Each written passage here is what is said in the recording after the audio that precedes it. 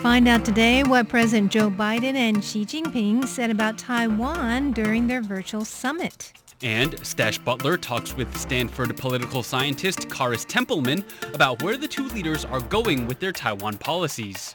Coffee beans from Taiwan sold for $1,000 a kilogram at a recent auction. We'll tell you why people are paying big bucks for Taiwanese coffee. Finally, in hashtag Taiwan, I get really weirded out by a Chinese propaganda video calling for people to visit Taiwan in 2035. This is Taiwan Insider.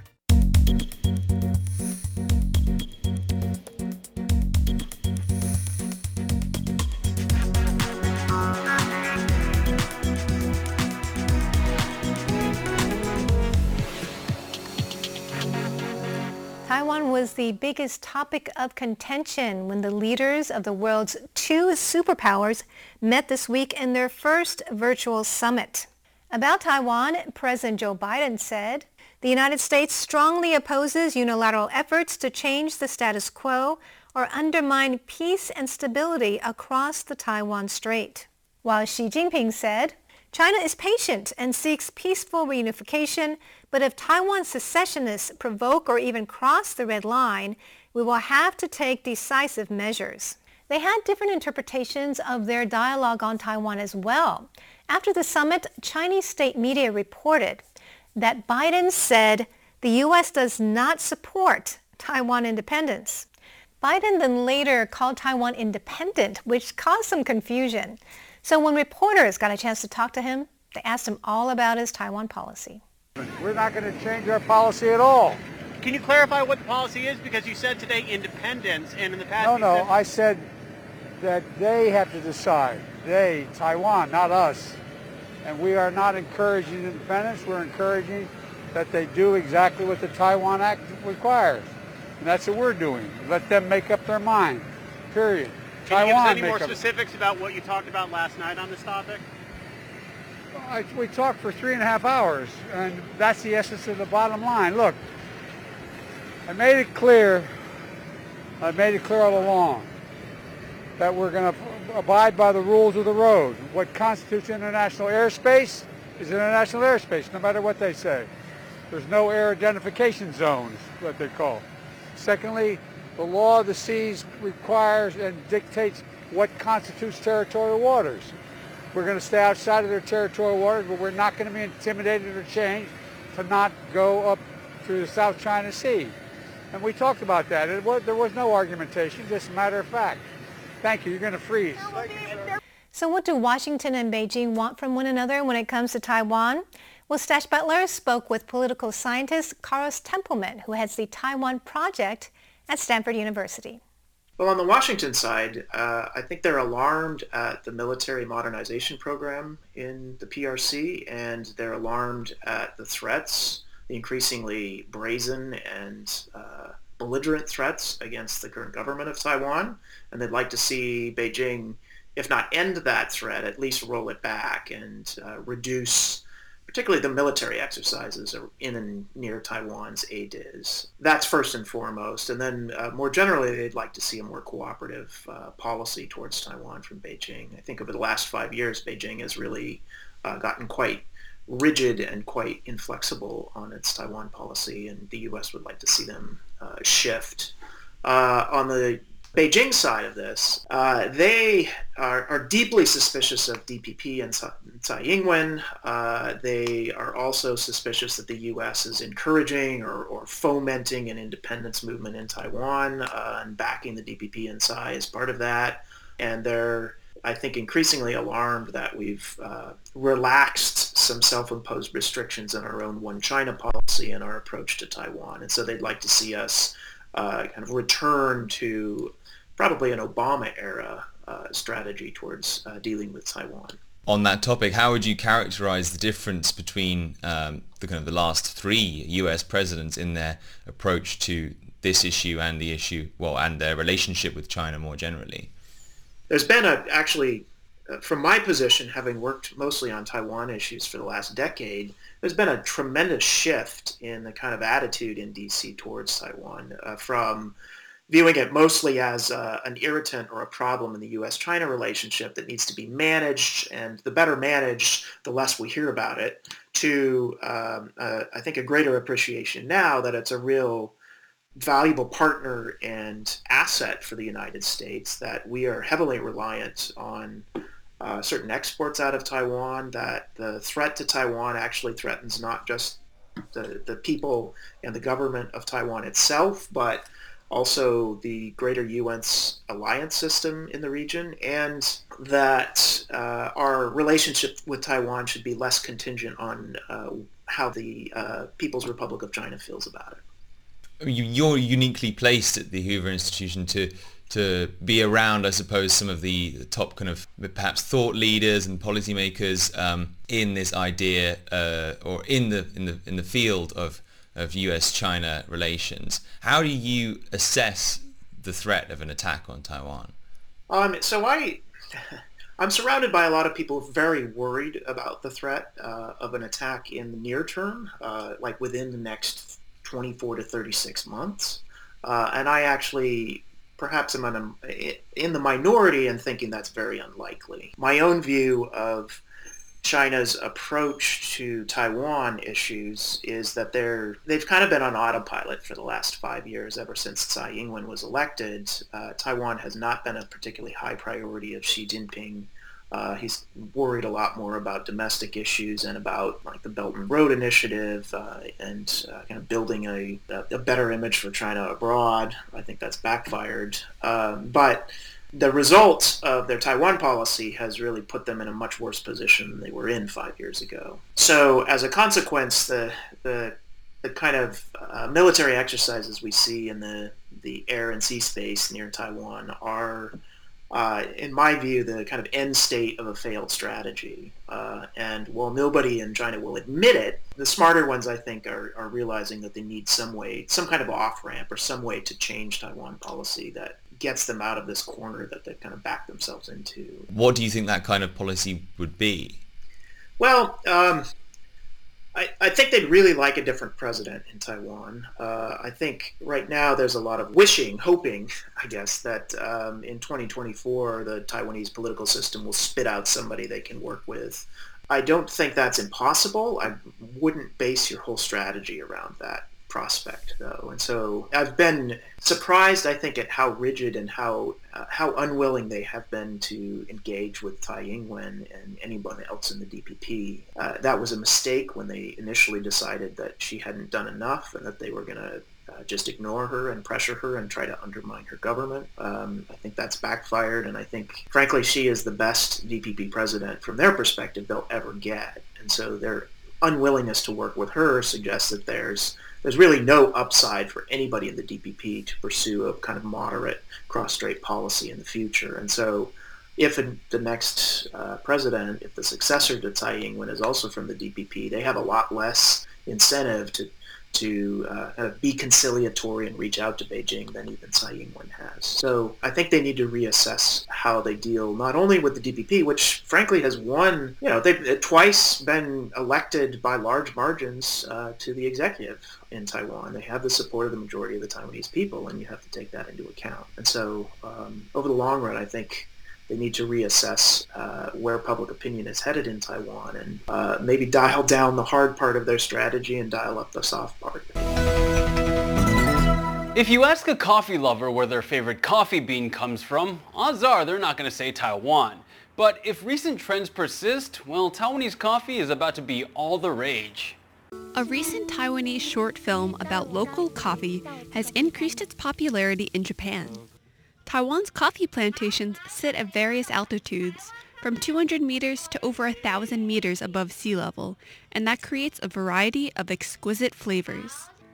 Although there's a lot to love about Taiwanese coffee, its price tag is not one of them. Taiwanese coffee is usually 2 to 3 times more expensive than local coffee in Japan. Some might ask, why are Japanese consumers willing to pay such a high price? Nantou County official Chen Rongjun says this is partially due to colonizing Taiwan in the first half of the 20th century. Taiwan was once the largest coffee producer in Southeast Asia, so coffee enthusiasts in Japan love its unique flavor. Chen says that Taiwan is also one of the few countries that controls its coffee process from start to finish. Countries that consume the most coffee are usually at latitudes too high to produce their own coffee.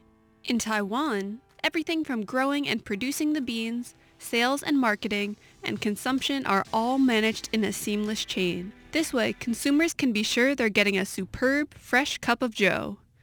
With all this in mind, it's clear why Taiwanese coffee is on the rise. Over the past few years, Taiwan's coffee beans have won awards at many international competitions. Taiwan is now including coffee as a major tourist attraction for the first time. With all that caffeine, tourists are sure to be full of energy to explore the rest of Taiwan's spectacular sights. Now, exactly how good is Taiwanese coffee? Well, one brand of Taiwanese coffee beans actually went for $1,000 per kilo at auction recently. Now, I'm no coffee expert, but that sounds pretty good to me. Would you pay $1,000 for a kilo of coffee? In the world of coffee connoisseurs, that's not an outrageous proposition, even if the coffee comes from a relatively unknown region like the mountains of Taiwan's Jiayi County. The mountains of Jiayi are a famous tea-growing region, and since 2001, they've been producing coffee too. One local grower, Zhuowu Cafe, has now shown just how far Jiayi's coffee has come, and how great its potential is, at an international coffee competition and auction organized by the Council of Agriculture. The event invited coffee buyers from 14 countries, including the US and Japan, to bid on Taiwan-grown coffees. And the highest bid was for Zhuowu Cafe's beans, a kilo of which went for $1,078. Experts praise the coffee's sweet, fruity notes, with hints of tropical fruit such as passion fruit and mango. Next up, Leslie Liao takes a deep dive into a rather unsettling piece of music in #Taiwan. China has done many things in its effort to convince the world that Taiwan is part of its territory. For one, it sends warplanes into Taiwan's air defense identification zone on the regular. According to Taiwan's defense ministry, Chinese aircraft incursions into Taiwan's ADIZ happen almost every day. China also pressures artists and celebrities, coercing them into apologizing for saying and doing things China doesn't like. For example, we talked about how Taiwanese celebrities Zhou Lincai and Xu Di were lambasted by Chinese internet users for congratulating Taiwan's national athletes on winning gold at the Olympics. John Cena apologized to China for calling Taiwan a country. And Taiwanese member of Korean girl group Twice, Zhou Ziyu, apologized because she waved a Taiwanese flag on camera. Stuff like this is kind of normal. Yeah, I'm still disappointed when it happens, but I've grown kind of used to it by now. However, this week, China came up with something new, and it made me go, oh no. Odds are you've probably heard of the Chinese social media platform Douyin, although outside of China, it's called TikTok. It's a microblog, which means content creators create videos that are less than 1 minute long. They post anything from silly lip syncs and dances, and it's been a platform to popularize songs in the past. And creativity is great, especially musical creativity. But what's coming next straight up gave me the chills, man. There's a song circulating on Douyin right now called 2035去台湾, which translates into Let's go to Taiwan in the year 2035. And if you think that this is a song released by the Taiwanese government to promote tourism, then you'd be wrong. Though I wish you were right. Oh, how do I wish you were right. 坐上那公车去台湾，就在那2035年。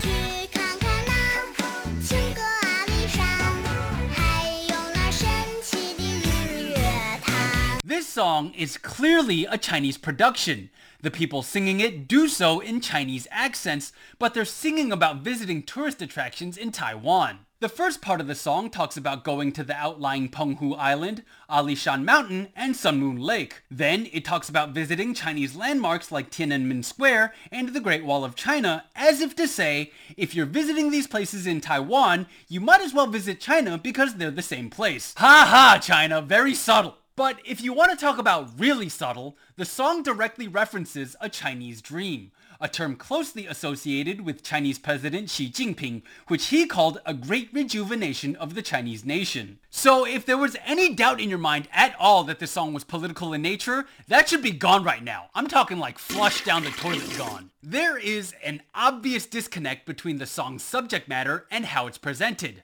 For example, one of the lyrics say, 坐上那动车去台湾, which means, let's get on a train and go to Taiwan. First of all, Taiwan and China are separated by a body of water, so it's physically impossible to do that. But, as Stash has informed me, this lyric may refer to an infrastructure plan which China hopes to complete by 2035. That plan will seek to connect Taiwan and China via a cross-strait train line. At their closest, China and mainland Taiwan are separated by 100 miles of water. So you're telling me that China wants to build a train over all of that? Second of all, in Taiwan, we do not call trains 动车, we call them 火车. But the absolute creepiest part of all of this to me is the little girl singing the song. It kind of gives me vibes of the 2008 Beijing Olympics, where another girl lip-synced the Chinese national anthem because organizers thought the girl who actually sang the anthem wasn't cute enough. There's also this montage of women dancing in what look like traditional indigenous outfits,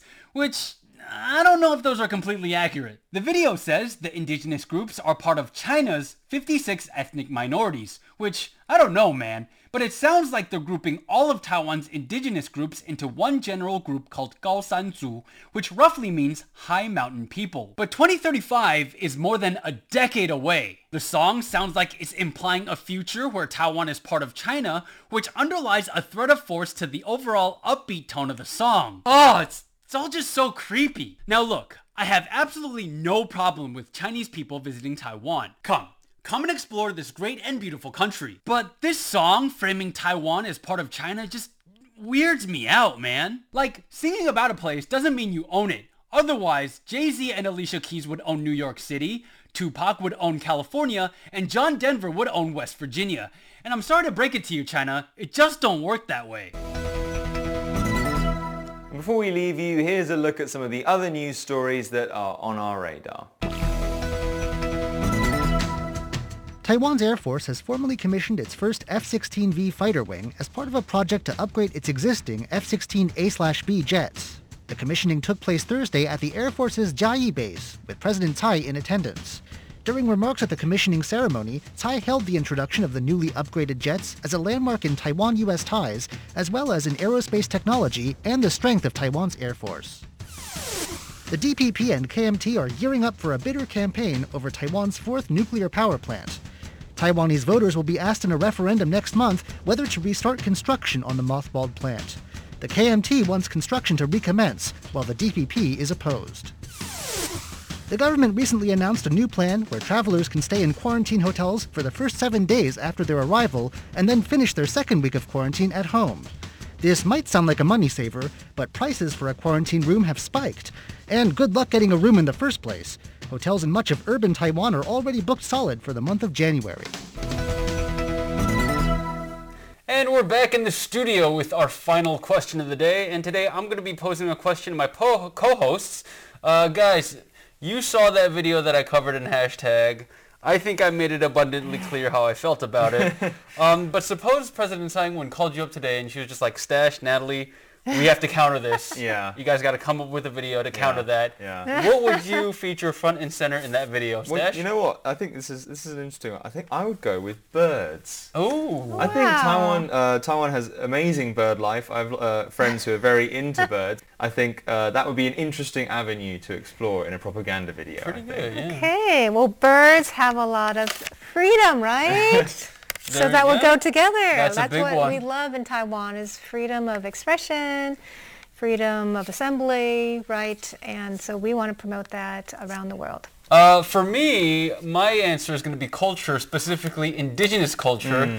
Because hitting back at that video, man, I just don't think they got Taiwan's indigenous culture very accurate. Well, it's interesting, isn't it? The whole thing about how the CCP recognizes 56 ethnic groups, and they group all of Taiwan's indigenous people into one group. Yeah. That whole dance as well was... I don't think it was very accurate. And that's all the time we have for this week's show. We do hope you enjoyed it. For Taiwan Insider, I'm Leslie Liao. I'm Stash Butler. And I am Natalie So. Make sure to follow our social media channels. You can catch us on Facebook and YouTube. And do subscribe and leave a comment below. We'd love to hear from you. Tweet at us. Tell us what you think about the show. Our handle is Taiwan Insider. Anyway, guys, until next week, we'll see you around. Bye.